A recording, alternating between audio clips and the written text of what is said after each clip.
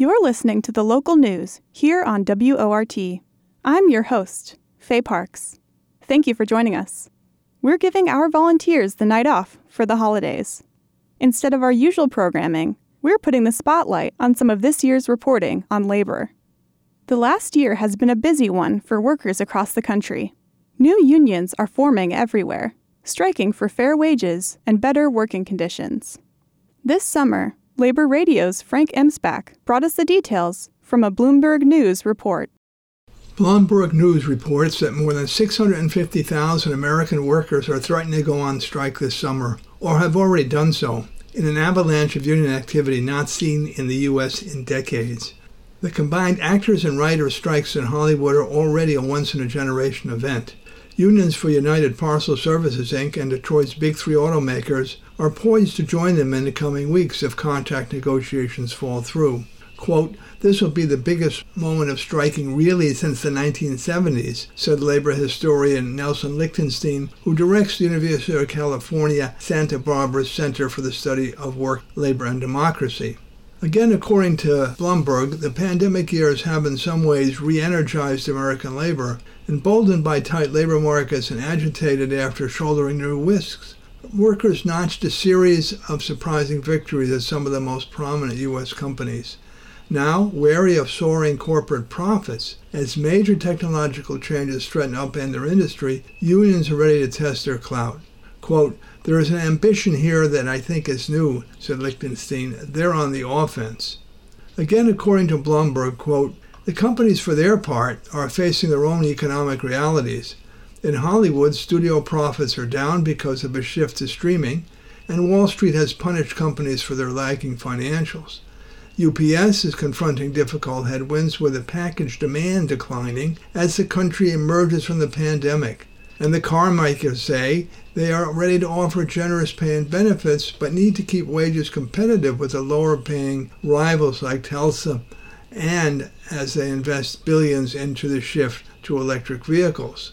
Quote, "In terms of workers in America who still have the ability to change their conditions, these are 3 of the top 10, said Larry Cohn, a former Communication Workers of America Union president, who now chairs the advocacy group Our Revolution. If unions come out on top, it could be a boost for organizing efforts at companies like Amazon.com and Starbucks that, despite recent wins, still remain largely non-union. Teamsters President Sean O'Brien has said he plans on using the union's success to win over Amazon workers. Bloomberg concludes that money is one factor driving negotiations across the board. Secondly, workers in the UAW especially are determined to win back past concessions, like the multi-tier wage systems. Workers are also facing technological change, such as AI in the entertainment industry and the development of electric vehicles in the automobile industry, and they are demanding that their unions take steps to deal with the negative effects of these changes on wages and working conditions. In addition, members have voted in new leadership in the UAW and the Teamsters, in large part because of their pledges to reverse past concessions. Thanks to Bloomberg News for information in this report. I am Frank Emsbach for Madison Labor Radio. As Frank Emsbach reported, the pandemic shifted the labor paradigm. That includes office workers who worked from home to stop the spread. And while Wisconsin saw that rise in remote work, it hasn't spread equally across the state. Last February, our volunteer reporter, Aaron Ashley, got the details. 3 years into the COVID-19 pandemic, the number of people working remotely in the Madison area is the 3rd highest across the Midwest, according to a report released this morning by the Wisconsin Policy Forum. The catch? The rise in remote work hasn't been spreading equally across the state. The report finds that although about 15% of Wisconsin workers are working remotely, not everyone has the same level of access to those jobs. Where you live can dictate how easy it is to find a remote job. So can your industry. In Dane and Ozaukee counties, the largest portion of the economy is devoted to industries that can easily adapt to remote work, such as information technology and financial services. Both Dane County and Ozaukee County have a higher percentage of remote workers compared to the statewide average. Meanwhile, in counties where manufacturing jobs make up the largest portion of the economy, such as Rock County and Dodge County, remote work is below the state average. Joe Pietrangelo is a senior researcher at the Wisconsin Policy Forum and has worked on this report. He says that remote work is benefiting some, but not all the people who may need it most. Looking at it from an equity standpoint, you see that the sectors that tend to allow for remote and even hybrid work tend to employ people that have higher levels of education, tend to earn higher incomes, have better access to benefits like healthcare. In contrast, the report notes that industries less adaptable to remote work tend to be lower paying by comparison and are more likely to have greater representation of Black and Hispanic workers. A 2020 study by the National Bureau of Economic Research estimated that around 2/3 of jobs in industries like IT, finance, and other industries found in Wisconsin's more metropolitan areas are jobs which can be done remotely, while less than 1/4 of jobs in manufacturing, agriculture, and construction can be done remotely. Pietrangelo says this could worsen existing divides. And then we also saw a national study that showed that workers who are required to be on site for their jobs exclusively are more likely to be Black or Hispanic than those who are able to work remotely, partially or all of the time. So there's some inequities there that we could be adding on to existing inequities that are already, built in. On the other hand, increasing remote work can lessen inequalities for women who are disproportionately more likely to be caregivers by improving the balance between work and family.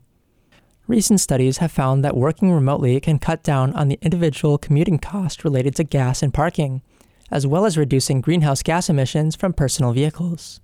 Other studies have found increasing levels of employee disengagement and team dysfunction with remote work, with inconclusive results on productivity. Though COVID-19 caused remote work to spike, the overall trend of remote work in Wisconsin has been rising for years before that. The recent report by the Wisconsin Policy Forum speculates that, if this trend continues, it may lead to a change in how downtown economies are structured. This trend could lead to a future where fewer buildings downtown are allocated to offices and businesses, and more space is allocated towards multi-unit housing. In contrast, residential neighborhoods could see an increase in businesses and higher real estate prices. Pietrangelo says that this is something that he and his team have already started to see. There was some really interesting research recently in New York City showing how few employees are going into offices on Mondays and Fridays and how that's impacting their spending in Manhattan. And, basically it's having a longer term effect on the businesses that depend on those workers. So we're going to have to keep watching this to see how that's affected. But some of that demand has been maybe shifted from the downtowns and job centers to other neighborhoods and areas where those employees live. Also in the report, Madison is ranked 22nd nationally in the number of people working remotely, punching above its weight for being the 81st most populous city in the nation.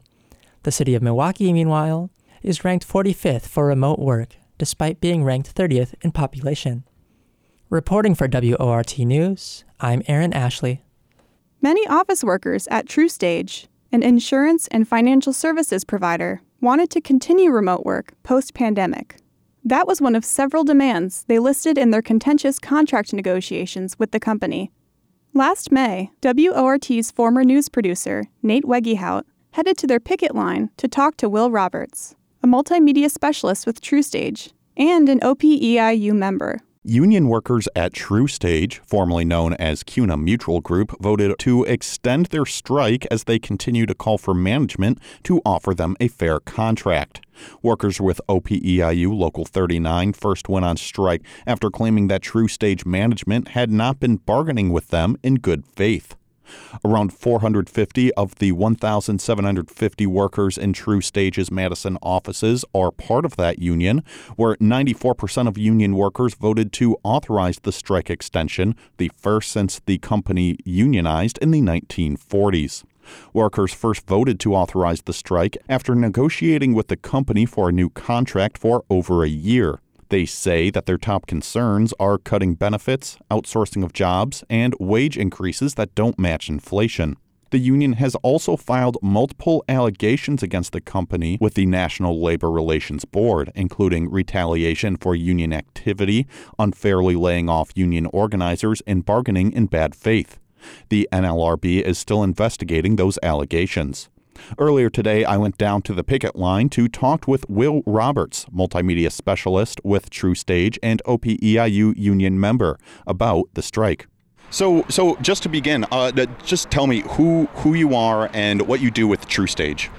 My name is Will Roberts. I'm a multimedia specialist at TrueStage, FKA CUNA Mutual Group. And why did you decide to join the OPEIU union here? Because I think it's really important that workers have the collective bargaining power to improve their working conditions. And so I was really thrilled that this position was a union represented position. It wasn't something that I knew was the case when I joined the company, but when I found out that that was the case, I jumped at the opportunity to join the union, and have been really happy that we have a union here and that we have that ability to bargain collectively and improve our working conditions. And now, Ed, we just got interrupted by some honking there. How have things been going? You've been out here for about a week now. How has it been going? It's been with the big asterisk hanging over this of not earning a paycheck. It's been really, really fun. I would describe the first few days as a raucous block party when we knew that the internal launch celebrations of their new TrueStage brand was happening. We all lined up on the sidewalk in the physical picket line and made sure that our presence was heard and felt. And it sounds like we did disrupt their activities a little bit, so that was fun to hear about. And as the week has gone on, we've settled into our stride, found a good rhythm for how to sustain this for the long haul. 2 nights ago, you voted to extend the strike to going forward. It was supposed to end this week, but you voted to extend this going forward. Tell me a little bit about that. So 2 nights ago, membership met. Virtually hundreds of members gathered together, and we voted overwhelmingly with 94% support to authorize an extension to our unfair labor practice strike. I'll be honest, it was one of the most inspiring moments that I've had in this entire contract campaign so far. To see that near unanimous support for an extension to our ULP strike means that we are very united. We're very prepared to be in this for as long as it takes to get a fair deal. And the energy after that meeting was really something else. It took me a really long time to get to sleep. I was riding high. And like you said, about 94% voted to extend the strike here. Tell me about that. It's been really special to see, and I thought it was revealing because that kind of solidarity isn't a given, right? That's something that was built, that's something that's fostered, that's something that emerges with an excellent union leadership and with excellent union members. And it could have gone another way. It could have been a 60-40 vote to extend the strike, but it was a resounding majority, a super majority, you might say. I'm not really sure where the cutoff between majority and supermajority is, but more than 90% is amazing.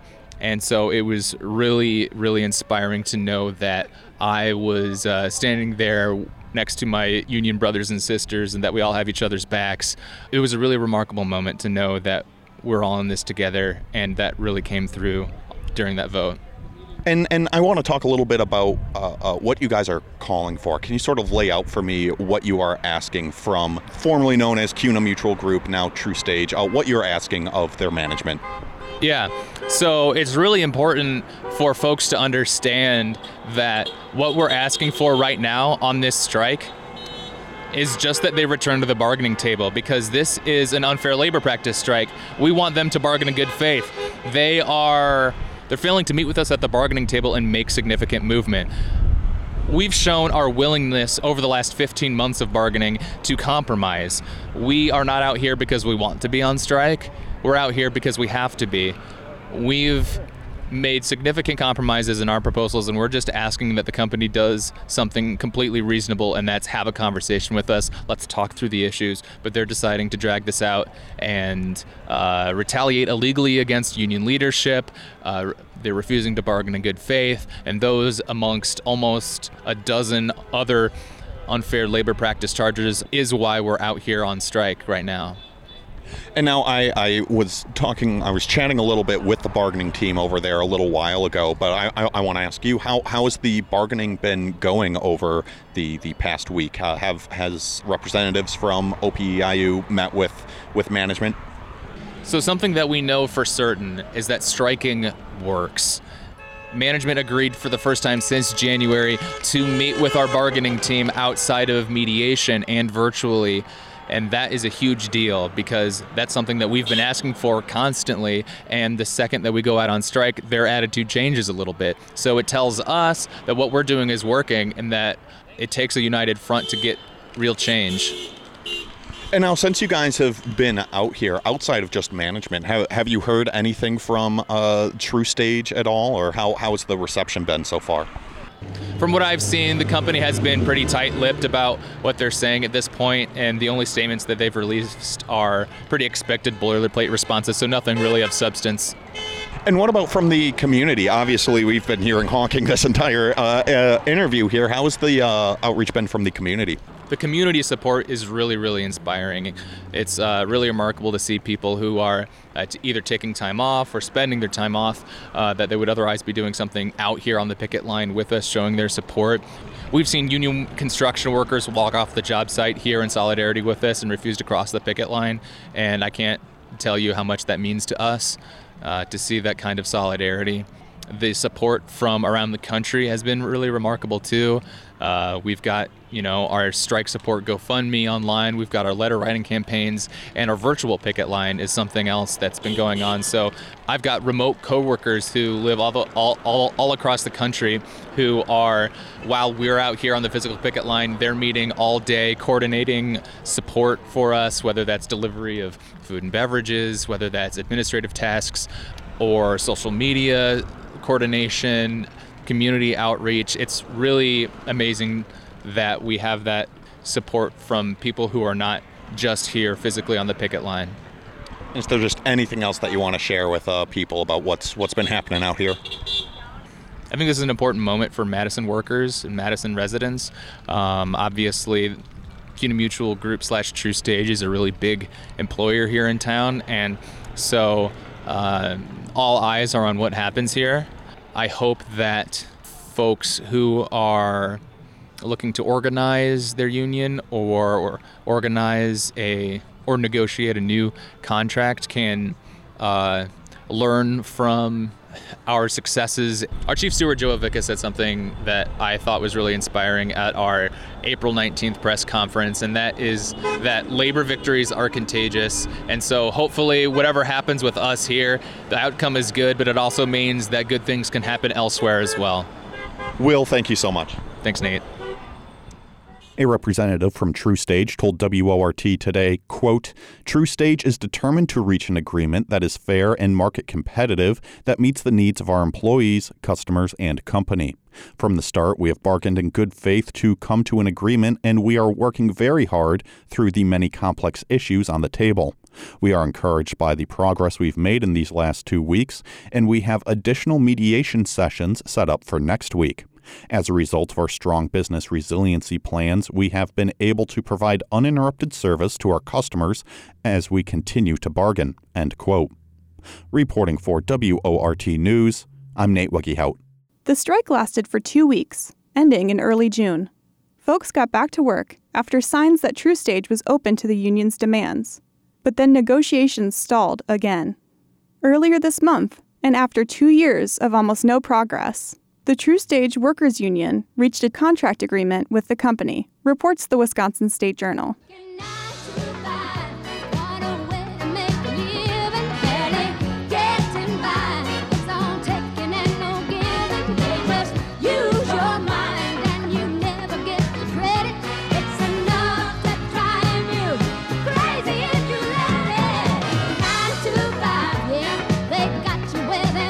You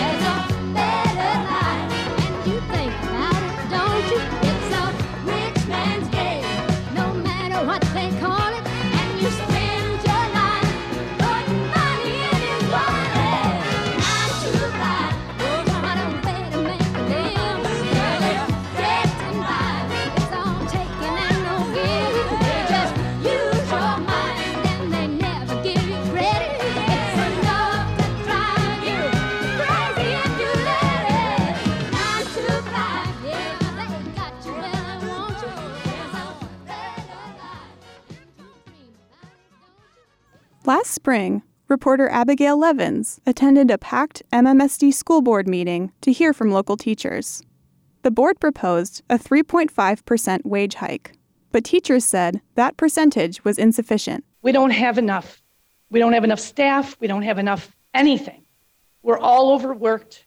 Our specials teachers are asked to cover for someone who's absent. Our coaches are subbing. Everyone's exhausted. We can't keep doing this. That's Betty Jo Bradley, a third-grade teacher at Havez Elementary.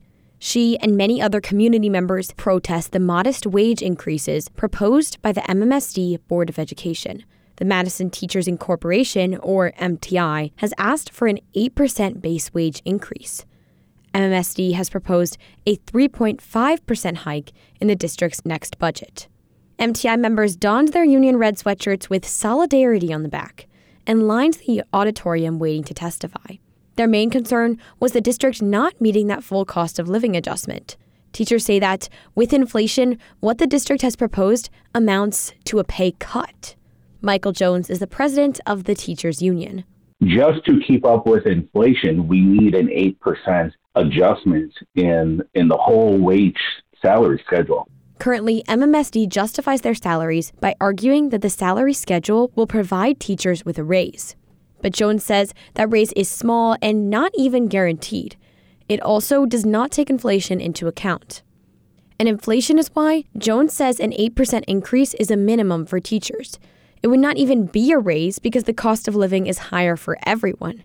He adds that the lack of pay raise has caused many teachers to leave the district. Shayna Schiebelhut is a teacher at Badger Ridge Middle School in the Verona Area School District. She used to work for MMSD, but could not afford to pay her rent and student loans.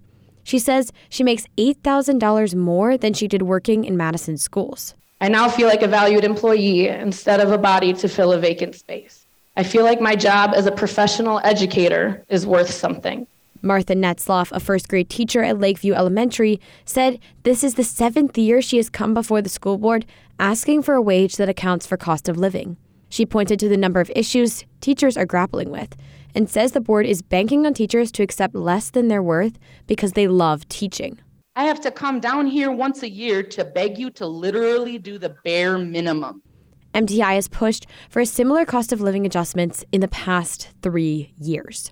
During hours of public comment, teachers and MMSD staff pointed out other issues the district is facing, everything from larger class sizes to the elimination of certain courses.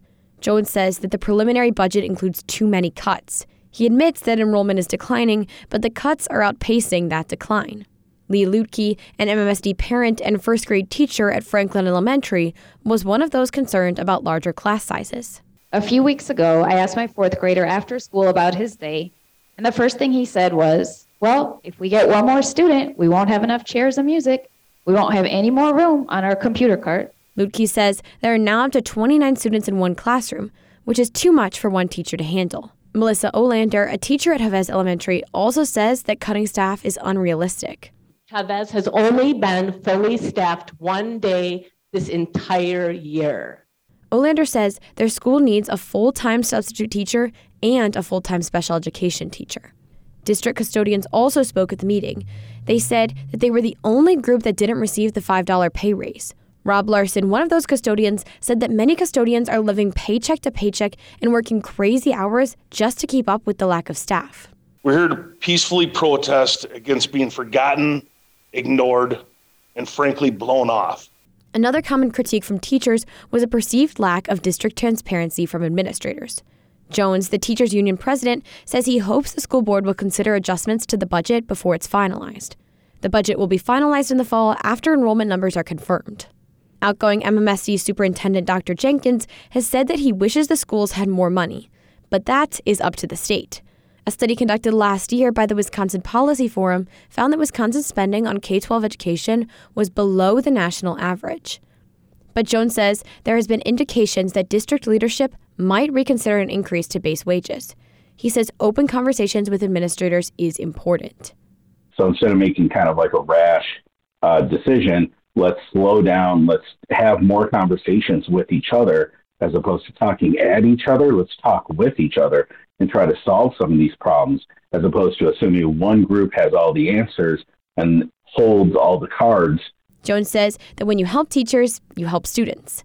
Netzloff, the first grade teacher at Lakeview, asked the school board to care about students. If you won't do it for us, do it because of the children. See you next year. Reporting for WORT News, I'm Abigail Levins. In June, MMSD's school board approved a record 8% increase in teacher salaries, the maximum allowed by Wisconsin's Employment Relations Commission, reports the Capital Times.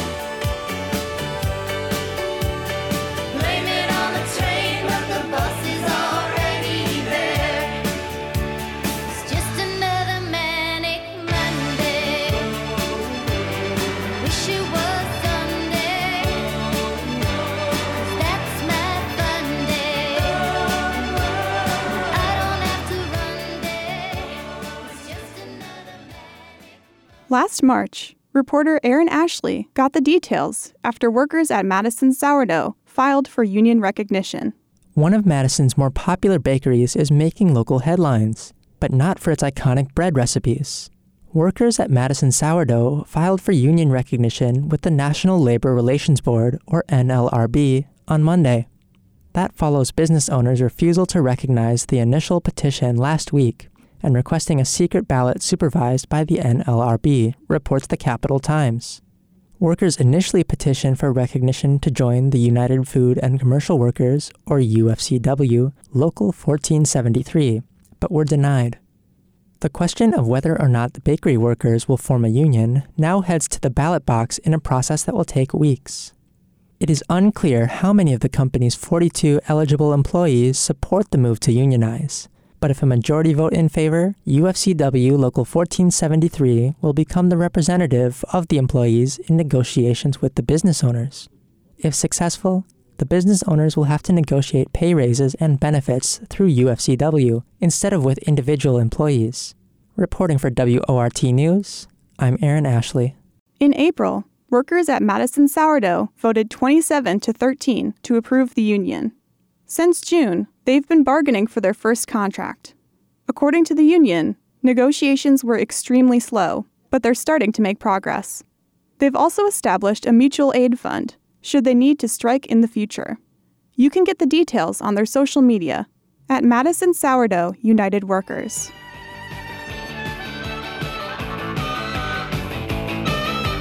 Busboy, bartender, ladies of the night, grease monkey, ex-junkie, winner of the fight. Walking on the streets, it's really all the same. Selling souls, rock and roll, any other game. Working for a living, working for a living, working for a living, living and a working. I'm taking what they're giving 'cause I'm working for a living. Working for a living, living and a working. I'm taking what they're giving 'cause I'm working for a living. Working for a living, living and a working.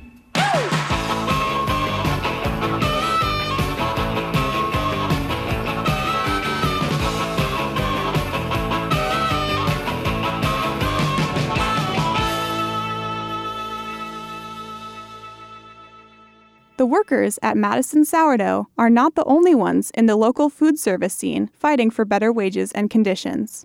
In August, reporter Sarah Gabler brought us an update on the labor action at Leinenkugel's after they ended their strike. As the long Labor Day weekend approaches, it's an apt time to appreciate the workers that brew your beloved summer shandy. That's because this week marks the end of a nearly 2-month-long strike at the Leinenkugel's flagship location in Chippewa Falls. After 2 rounds of contract negotiations, the union members voted to approve a new 3-year contract with Molson Coors, Leinenkugel's parent company. Workers took to the picket line on July 10th demanding higher wages and more respect. John Lane, who has worked at the company for 33 years, told Eau Claire's WQOW that strikers were looking for a fair contract in which they would receive a wage increase to get them up to the cost of living, which he said is something which we haven't gotten for a number of years now. Dan Boley represented the Leinenkugel's members of the Teamsters Local 662.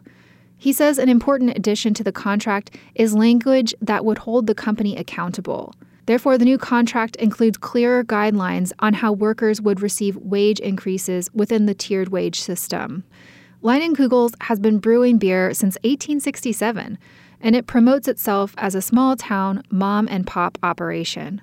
But for workers, the small-town pride is overshadowed by corporate ownership.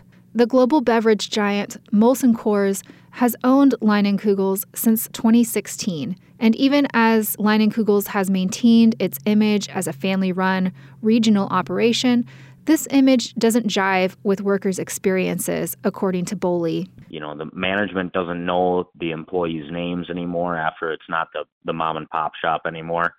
And that goes outside of just the brewing industry as well. You have a couple big companies in the world that buy up everything, and sort of the lack of respect for the employees is gone at that point.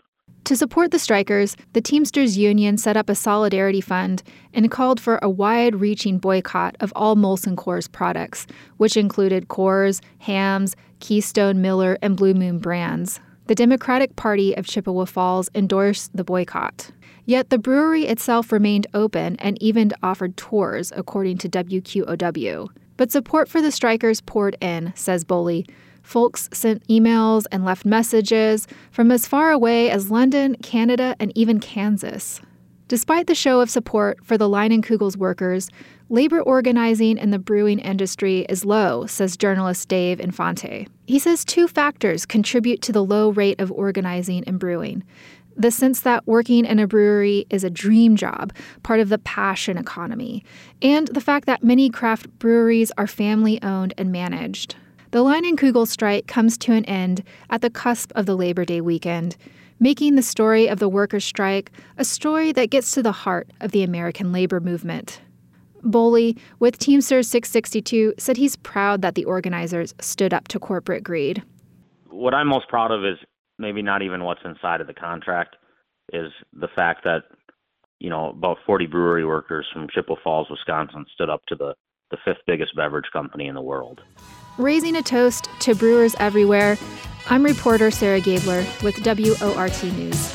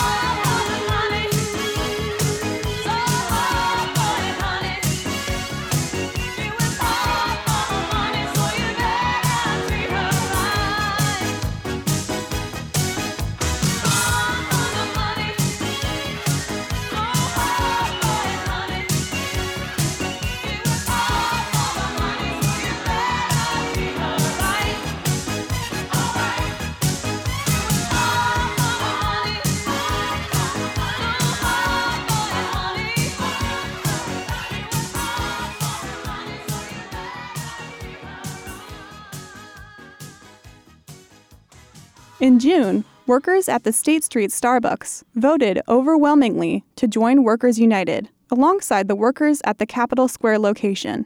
Last month, Madison Starbucks workers participated in a nationwide strike, coinciding with the company's biggest promotional day of the year. Reporter Sarah Gabler spoke to some of the folks on the scene. No contract, no coffee. No contract, no coffee. No contract, no coffee. No contract, no coffee. No contract, no coffee. Dozens of unionized Starbucks workers and community members filled the sidewalk outside of the State Street store today. Both the State Street and Capitol Square locations closed as workers took to the picket line. Workers filed an unfair labor practice strike to demand a fair contract that includes improved staffing practices. The organizers of today's nationwide strike are calling it the Red Cup Rebellion because the strike falls on Red Cup Day, a day when customers can receive a free reusable cup when they purchase a holiday drink. The Red Cup Rebellion began last year when over 100 unionized locations went on strike. They demanded better wages, as organizer Chanel Biami told WORT News last year. Evan McKenzie, a shift supervisor and union organizer, says that this year, union members are focusing on better staffing and contracts. What we're striking specifically about are promotional days, but we're talking about staffing, especially in Madison, as just every single day. But our promotional days, like Thursdays or BOGO days, normally in the past we've had increased staffing because we see up to like 100% increases in the amount of drinks we make and the amount of customers we serve. But this year we've seen almost zero changes in staffing in the afternoons, even though it puts an additional strain on our afternoon workers. So we're telling Starbucks that if they don't bargain over these things and over staffing in general and a contract, then we're going to shut it down. Today's strike comes 2 months after the State Street workers walked out over staffing issues. As Maeve Perkins, a barista who has worked at Starbucks for over 2.5 years, says, Our strike in September, we just walked out of the store because we had severe understaffing. We had hour-long wait times, so we sent a strike notice to our manager and we walked out. Last month, State Street employees requested containers for safe needle disposal in their stores. Their request was denied, and instead the company installed bathroom timers and told employees that they were now responsible for monitoring customers' use of their bathrooms. We call the shots. Who calls the shots? We call the shots. Who calls the shots? We call the shots. Who calls the shots? We call the shots.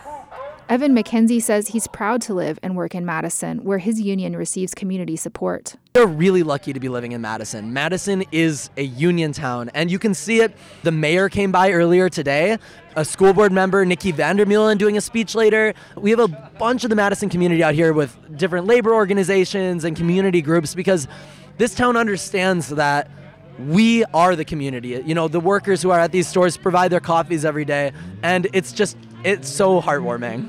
But it's hard for Starbucks workers to feel the love on a day-to-day basis when they're understaffed and stressed out, says barista Senua O'Connor. Because you want to be friendly and nice and outgoing and make a community, and it sucks when all you can do is go as fast as possible on bar. You know, there'll be times where I'm right next to someone on the bar and we don't say a single word to each other because we're just working.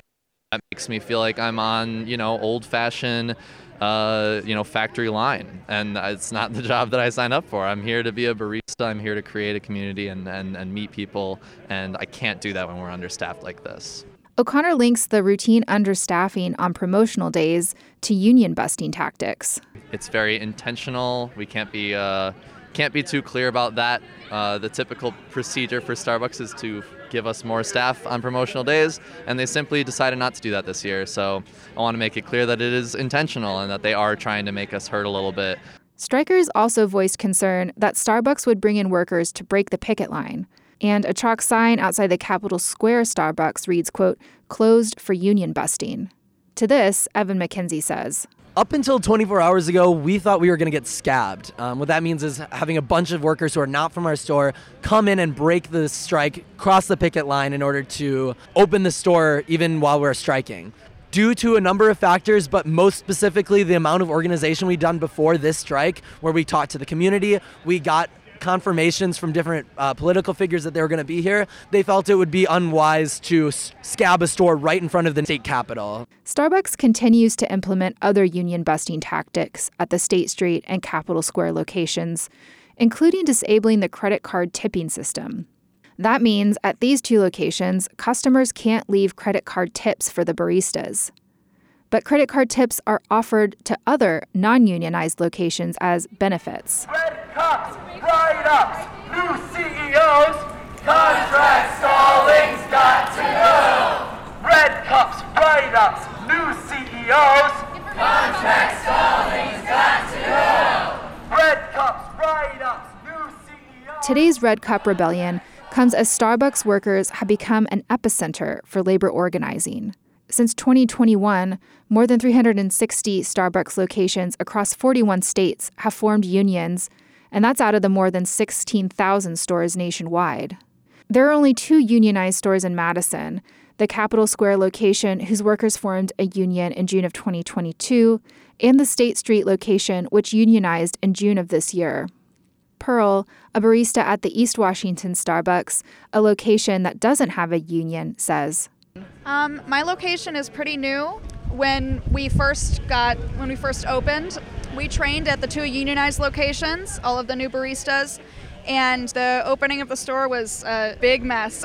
And I know there's some people at my store that think that because we're a little bit slower, we don't need a union, but I say that that's why we do need to unionize, because nip it in the bud before it starts, you know? I spoke with other baristas who believe today's strike will send a message to the company and to their customers. My name is Elena. I'm a barista at State Street Starbucks, and this is my first union event as a barista at State Street. It's really exhilarating being out here. Asking for a fair contract feels empowering, and it feels like we can make some real change. So I'm happy to be out here. I'd rather be out here than in class. So, what is it like being a student worker? What do you think your fellow students need to know about what you're doing out here today? I think being a student worker gives you a really unique perspective. A lot of our customer base, especially on State Street, are students, and they just see Starbucks as somewhere that they get coffee, and they don't really see the people behind the bar who are working and who are their fellow students. And so I think being out here and raising awareness of what we're going through at work, understaffing, lower wages, can give the students that we serve a better perspective on what we're going through. The person serving you is a person, and we have our own needs and rights, and we want to help you as much as we can, but we can't do that without corporate helping us first. And at the end of the day, Maeve Perkins believes that today's strike is going to make a national impact. I have a feeling that this national strike is going to create change. You know, Starbucks is going to get to the point where they can't keep holding off our contract, because we're not going to stop fighting, and we're not going to stop striking, and we're not going to stop protesting, and they're going to realize that at some point. Reporting for WORT News, I'm Sarah Gabler.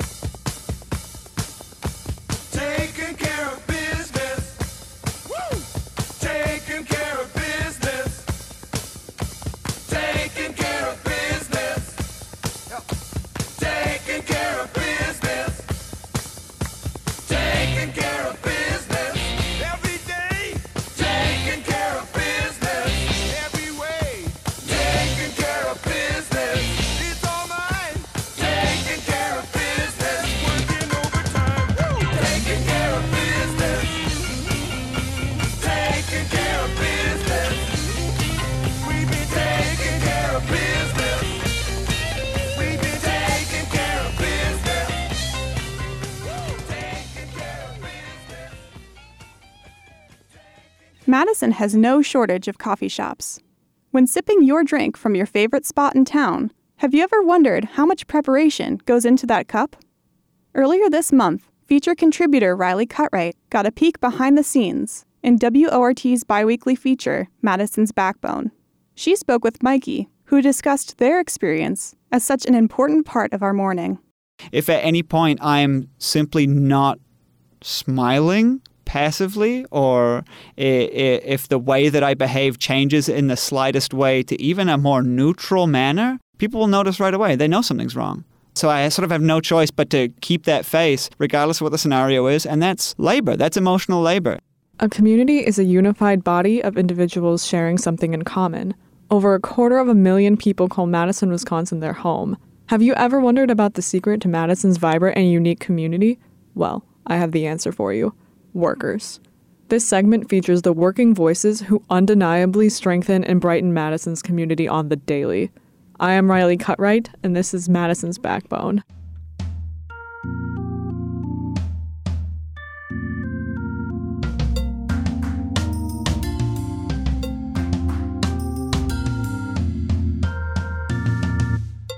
All right, everyone. Welcome to Madison's Backbone. I'm here with Mikey this week, and we're going to talk about what it's like being a barista. My first question is, how did you get your start? I'm so glad you asked. I actually got my start what is now just over 6 years ago. And at the time, I had come off of a period of about 6 months of being homeless. And I was trying to find an entry point into the working world. Whether or not I wanted to, it was what had to be done. And at that stage, and for a long time after that, my brother was a barista. And so what my brother was doing was working in a shuttle outside the airport, 9 p.m. to 6 a.m. He's making coffee for people outside the airport. And so what I had the opportunity to do was to join him there overnight and learn directly from him. The moment he hasn't got a customer to serve, he's teaching me how to make coffees. So I was able to establish this sort of skill ahead of time that when I approached Starbucks initially, this is the first time I worked with them in 2017, I had a leg to stand on as well. I said, I have something of a skill set to come with. I have no experience whatsoever, but this is what I do have. And I sort of talked my way into the job that way. Learning something from somebody that they care about, that they're passionate about, it makes it so much easier to learn. What exactly do you do during your workday?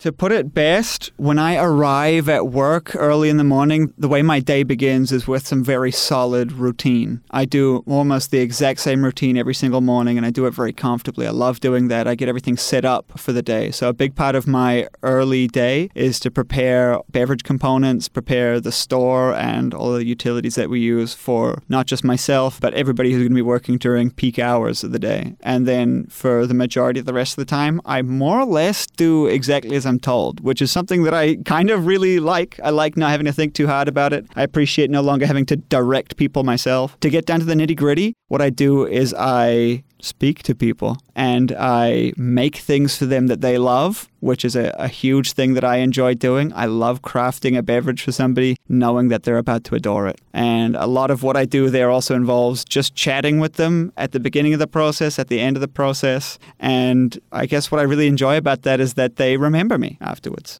My next question is, what hours of the day do you work? I work very consistently now between 4:30 a.m. and 12:30 p.m. On some days, I get to go home at 12 noon. They used to schedule me until sometimes 9:30, 10:30. That's long gone. So now I work 4 pretty standard, consistent shifts. And if I'm unlucky, they'll call me in on a Thursday as well.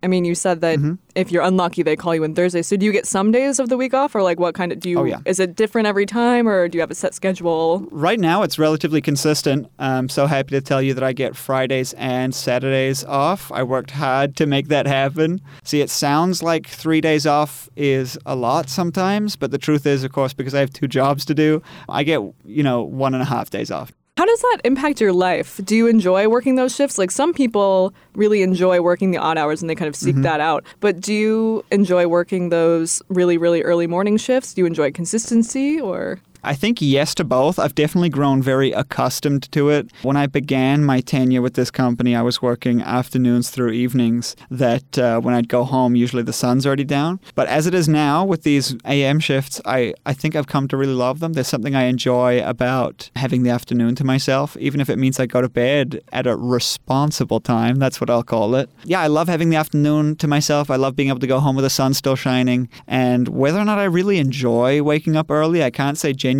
that I do. I definitely feel some sense of, well done, Mikey, you got up early. You're getting up early. You can do that. And what's absurd about it to me really is the way that so many people, I'll ask them how they're doing and they say, oh, it's too early to know. I'm checking the clock. It's 8 a.m. I've been up for 5 hours, What is the most difficult part of your job? The best way to put it is keeping up a facade, in the sense that a lot of the time that I am working, I get to be 100% myself and genuine. And then a lot of the time I have no choice but to act the same way that I would on one of those days, even when I do not. I don't really have a choice in that matter, in the sense that there's an expectation of us all to not just smile, but be our best selves at all times and be on our best behavior, as it is in any service industry. And, I'm going through the same problems as everybody else is. Like I was just telling you, our family dog passed away, and it makes no difference to everybody who comes into my store. It makes no difference to upper management. I have to put on a smile. And what I notice about that is that everybody knows immediately if I fail to maintain that facade. If at any point I'm simply not smiling passively, or if the way that I behave changes in the slightest way to even a more neutral manner, people will notice right away. They know something's wrong. And so I sort of have no choice but to keep that face regardless of what the scenario is. And that's labor. That's emotional labor. Emotional labor. I love it. Yeah. It's awesome. Because, it is emotional labor for you to have to hold that smile and hold that tone when somebody says something out of pocket to you. Do you have a favorite part about your job?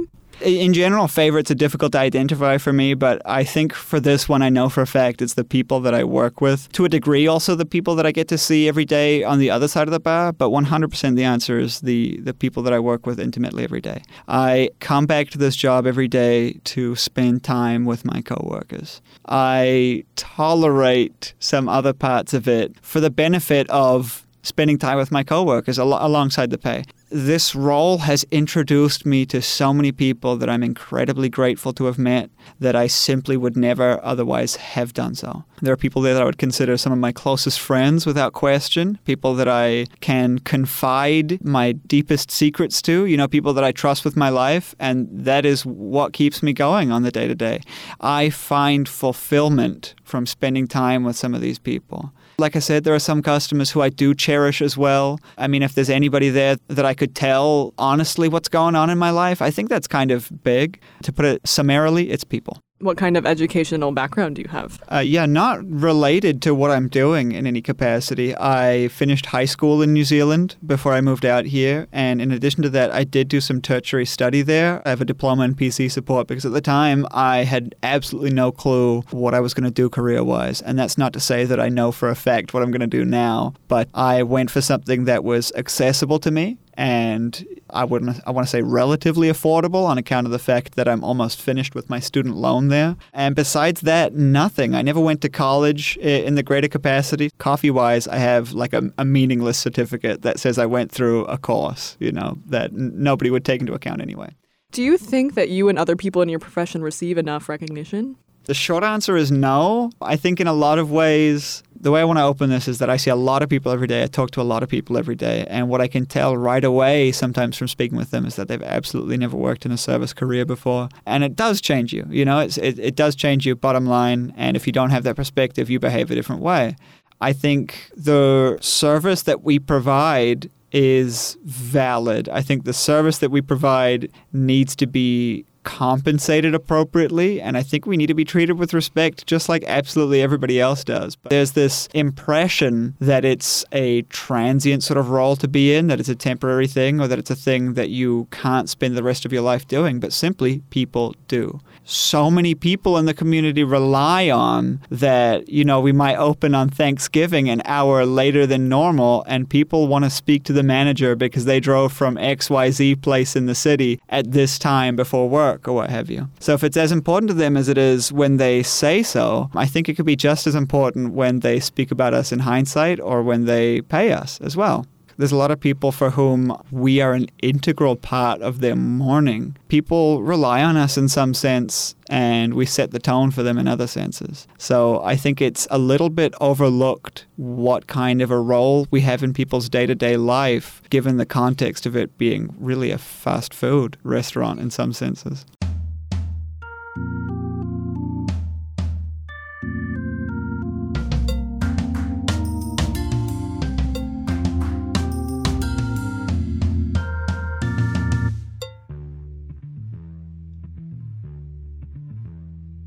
And that does it for tonight's holiday show. We've been listening to a year in review on labor organizing. Special thanks to our volunteer reporters, Abigail Evans, Aaron Ashley, and Sarah Gabler, as well as Labor Radio's Frank Emsbach, feature contributor Riley Cutright, and our former news producer Nate Weggehout. Shelly Pittman is the news director here at WORT. I've been your host, Faye Parks. Stay up to date with the WORT Local News Podcast, which you can find on iTunes Podcasts, Spotify, and wherever else you get your podcasts. Up next is En Nuestro Patio. Have a good night.